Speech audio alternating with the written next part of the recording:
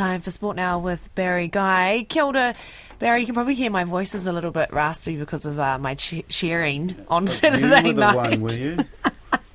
But you're not talking about the Black Ferns we will, start. yeah. We will. But the Black Caps first. The selectors have decided that all-rounder Daryl Mitchell will travel to Australia for the T20 World Cup later this month.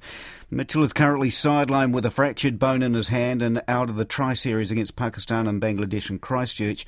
Coach Gary Stead says Mitchell's impact at the last World Cup played into his inclusion. When we thought about the value that Daryl brings to the team and I guess the likely time frame as well, that we're still hopeful he might be right for the first game, but probably more realistic being the second game.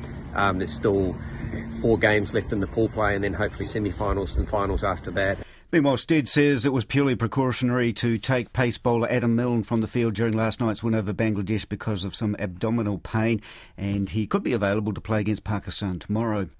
Rugby commentator Alice Soper doesn't think too much has changed as far as World Cup favouritism is concerned following the first weekend of games. Top-ranked England were the most impressive as they thumped Fiji 84-19, while defending champions New Zealand had to come back from a horror start to beat Australia 41-17. Soper says the opening games went as expected. We still know that England are the favourites. They showed that as well on Saturday. But I think that it's going to be a case of, well, if we're going to do it, it's going to be a long uphill journey, and so is that game. So I think we're in more or less the same place. So next weekend, England play France in the game that will decide top place in their pool. And Marnie, you've got a few days to get the voice back for New Zealand against Wales next Sunday. Should have been a bit more mindful of that. See, my job is on the radio.